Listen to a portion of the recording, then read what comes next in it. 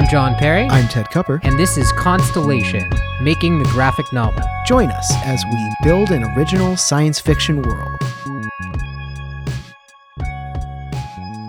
Okay, everybody, welcome back to the Constellation Making of podcast. John, how are you doing tonight?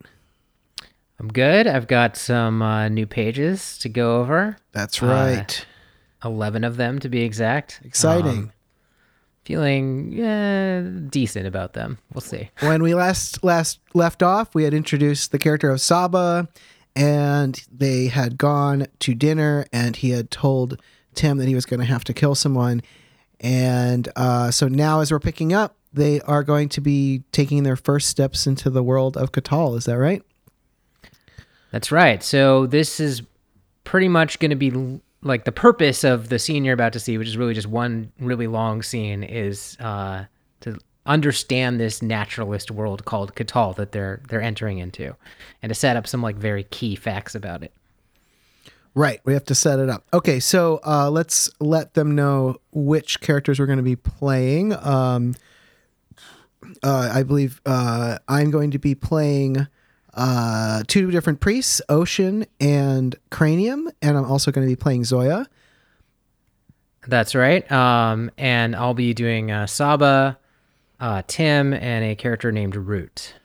And then are you going to be reading the narration as well? Yeah, I'll do the narration as well. So okay, I'll great. have a fair amount to do, especially in the beginning here. But I think this made sense as a way to divide it up. I'm going to be talking a lot at first, though. So. Well, don't worry. All of our pitch shifting and mixing effects will help to split up the voices. I certainly hope so. All right, so let's jump right into it and get into today's pages. John, take it away. Okay, panel 1, a white void. The only objects are a plaque mounted on a stone platform and a large stone archway that opens onto a shimmering portal. These features are seen from a high, zoomed-out angle in which we can also see 3 human forms just teleporting in. Caption says, Lobby of Catal. And in the next panel, those forms materialize into the avatars of Tim, Zoya, and Saba. The 3 of them look around getting their bearings. And Tim says, they didn't exactly spend a lot of time designing the lobby, did they? And Saba answers, it's against their religion to conjure things they don't need. So Tim peers at the plaque on the stone platform. According to this, we don't have eject rights while we're inside. And Tim gestures at the archway. The only way in and out is this big portal. Like I said, they're fundamentalists. And he seems unmoved by the situation. On the next page, we see a panel with Zoya looking concerned. Natural rules and no ejection? How do we know they aren't going to grab us and torture us the second we walk through the door? Saba walks confidently towards the archway, and he says, fine, I'll go first. In the next panel, we see Tim watching Saba, steeling himself. And then in the next panel, Tim acts. He pushes past Saba towards the portal and says, no, I've got this. In the next panel, Tim passes through the portal, and in the last panel, we see for a moment Zoya and Saba looking at each other. On the next page, Tim stands on the dais of a simple wooden church, complete with rows of empty pews. Behind him, Zoya is just stepping through the portal to join him. In the next panel, Saba has arrived as well, and now all 3 of them are standing together in the empty church. And Saba calls out, anyone here? In the next panel, a female priest with a robe and a staff appears through a doorway in the side of the church. The 3 visitors turn to face her. Hello there. My name is Ocean Songbird. How may I guide you? In the next panel, Saba steps forward confidently and says, we'd like to join your little society here. In the next panel, Ocean looks pleased. What a joyous occasion. On the next page, we see a panel where it's a side angle of Ocean addressing the 3 of them, with Saba still standing slightly forward from the rest of the group. So you've decided to shed temptation. Saba says, absolutely. Ocean says, and you understand that while you're here, you won't have access to the devil's tools. In the next panel, we see Tim interjecting, and he says, you mean the exec? And in the next panel, we see Ocean looking pensively off in the distance as she speaks. The devil has many names. In the next panel, we see Saba, who seems unbothered by this information, but behind him, Tim and Zoya look perhaps a bit uneasy. but Saba says quickly, Sure thing. In the last panel, we see a wide angle of the church. Ocean gestures towards the back, and the three make their way in the direction that she's pointing.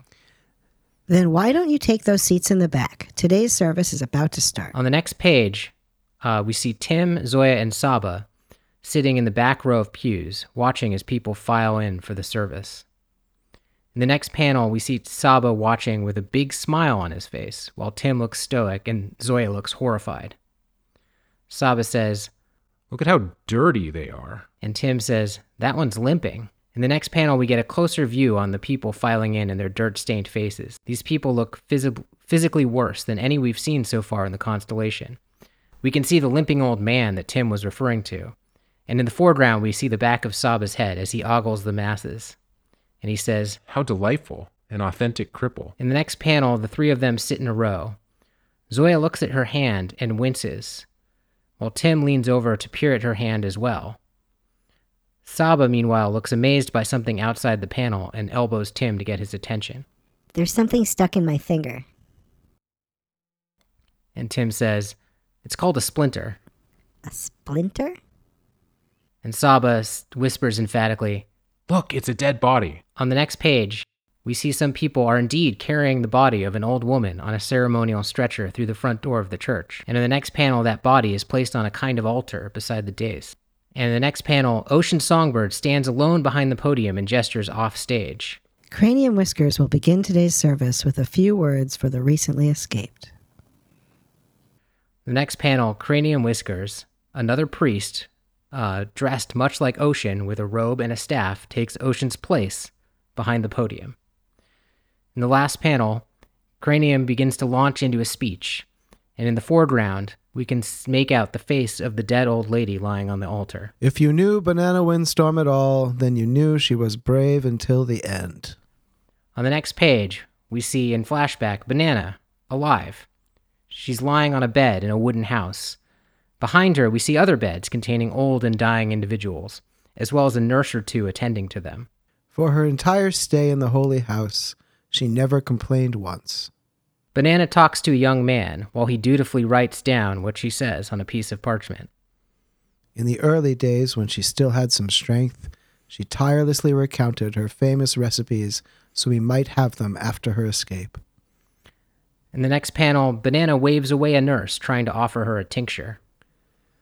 And when opium supplies ran low, she volunteered to go without rather than have us conjure more.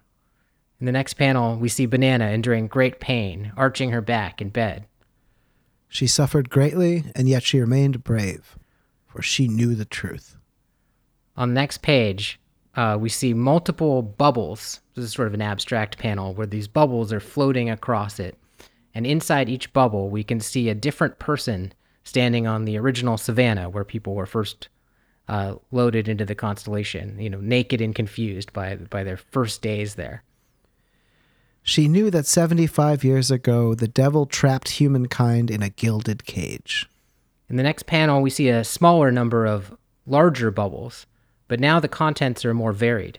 For example, in one bubble, we can see two winged people make out in midair, while in another bubble, some dinosaurs celebrate a birthday party, and in yet another bubble, two sports cars race down a highway. She knew that what looks like an endless constellation of worlds is just a prison with many rooms. In the next panel, we see a single large bubble now, and this one is clenched in a demonic hand. And inside that bubble, we see a man raising his arms to conjure a castle. She knew that what looks like great power is just a temptation of the devil. In the next panel, we're back to a close on Banana's dead face in the present as she lies on the altar in the church. And she knew that what looks like eternal life is just a padlock on the door to heaven. In the last panel, we see Cranium, impassioned, leaning across the podium. And so, on this blessed day, we celebrate Banana's triumphant escape, and we pray, God willing, for our own escape someday. On the next page, we see Cranium stepping down from the podium and Ocean taking his place. Thank you, Cranium. And now, after those moving words, we must move on to the dirty business of conjuring. In the next panel, we see a wide angle of the whole church, with Ocean still visible standing at the front. On the right side of the audience, we can see a hand shooting up. Do we have any requests today? In the next panel, a stout man by the name of Root Sunset stands in the audience. Root? The smithy has great need of more iron ore. In the next panel, we see a side angle of Ocean and Root addressing each other across the church. And can you not dig up more of it? The closest mines are all used up. And can you not simply walk farther then? Root looks down, perhaps shamefully. Indeed, we could, but we are talking about a considerable cost in time. If we are to meet the demands for new tools to suit our growing population, then I don't think that will work. In the last panel, Ocean gestures. Very well then, come up here. On the next page, Zoya, Tim, and Saba watch intently from the audience. What are they doing to him? On stage, 2 priests are tying Root's hands to a pole with his back exposed. Ocean watches approvingly. Root Sunset, do you repent for calling upon the devil's magic? I do. In the next panel, one of the priests lashes Root violently with a whip. Root cries out in anguish. In the next panel, Ocean holds his staff at the ready. The proper penitence given, I will now conjure a block of iron ore. In the next panel, we see Ocean pointing his staff like a magic wand, and a hunk of iron ore appears on the dais. In the next panel, we see some of the stronger members of the church hauling off the ore, while Ocean turns back to the audience. And now for happier matters. Will our new visitors please come to the front? On the next page, we see Tim, Zoya, and Saba walking up the aisle, with Saba again looking the most comfortable of the 3 with this situation. Tim tries hard to look confident, but is not totally succeeding, while Zoya looks openly fearful. In the next panel, the 3 of them stand on stage before Ocean. We can see the big portal that they originally came in through behind them. Ocean gestures towards that portal. You have seen our service. You have had a small taste of our ways. If you have any doubts, you are now free to leave through the door you came in. In the next panel, we see Tim, Zoya, and Saba sitting in uneasy silence for a beat. Then in the next panel, Ocean addresses the church, which is now erupting into applause. Well then, let's have a round of applause for our new initiates. In the next panel, a trio of priests each hand Saba, Tim, and Zoya various crude building tools like a hammer, a saw, and a bucket of nails. But before you can become true Catalians, you must first demonstrate that you're capable of our lifestyle. And in the last panel, we see a close on Tim's hands receiving a poorly constructed hammer. You can begin by building your own shelters. And scene. Cool. Okay. So, I liked that. I thought that was good. There were no big surprises in it for me because we talked about, I think, most of those things, but I liked the way you chose them and ordered them. And I liked the flogging of Root. I thought that was cool. Did Ocean change genders during the... Well, that during wouldn't the be scene? very naturalist, so no, that's not intentional. So, I mean, I think Ocean started as a woman and then I think later was referred to with his pronoun. Holds his staff, holds her staff. I think I So just drifted in pronouns, or Maybe- because I it mean, was sort of a... Ocean is not a very gendered name since it's just a noun. but yeah, anyway. Yeah, I mean, a sort of like half committed decision to make Ocean female that wasn't like super deeply thought. So I think I just didn't convert it fully. But that was the choice. So Got it. I think, okay, yeah. so I like the choice of making Ocean female just to differentiate further from Cranium.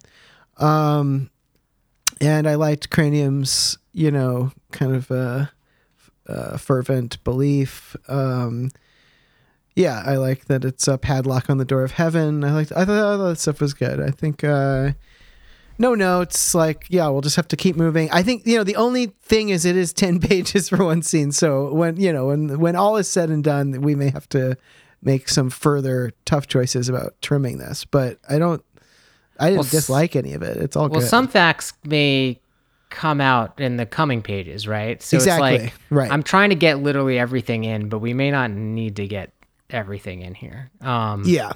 No, I mean, I think that's exactly it. I think we're not sure yet where the most efficient location for some of this information is. So it's good to try to get it in, and then we may thin out. I also realized that it doesn't. I mean, it doesn't. This is less of an issue the shorter we make it, right? It's more of an issue if it's 10 pages. But like, there's not. If Tim is our main character here, there's not much for him to do. Like, I think the one thing I have him doing is the thing that happens very early on, where he's like, to sort of impress Saba, he decides to go through the door first. Like. Yeah, I didn't have a problem with him being passive in the scene, although, you know what might make it feel more like, you know, the rest of the book is to just let us into what he's thinking during the scene. Oh, yeah, because we do have that voiceover that we've been using, yeah. Yeah, so if we just dropped in, I think, a little bit of voiceover, I think that would, just to know, so that we know, you know, how is he like, you're talking in the description a lot about how he looks like he's trying to be comfortable, but he's not quite, right? Yeah, but that's not going to convey anyways. And yeah. like, you know, I do think to some extent there's something the artist can do with his face and stuff that will push in that direction. So I don't think that's useless to put in the description, but I think you could enhance that and make the whole thing a little bit more subjectively Tim's Yeah, you're POV. right. He needs a few voiceover lines, especially adding in reaction to voiceover. things like the whipping, you know? Right. Like he's a world designer, so he has some idea of exactly how much that hurts, right? Like he's watching the guy whipping and he knows what pain threshold he just set or whatever. So he's like, oh yeah, you know. Well, and he'd be interested maybe in that conjuring stick right away too, right? I mean, because right. Because he would notice that they had. Oh, this is how they've limited exec access. It's in that stick. Yeah. Yeah, I mean that would also probably be the secret. One way to make this whole thing a little shorter. Sure. Right. But Yeah.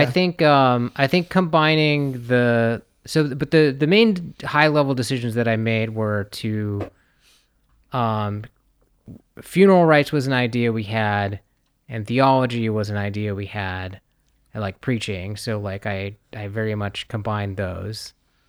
Right, and it makes sense that in a place like this, someone would die every week, basically. You know. Yeah.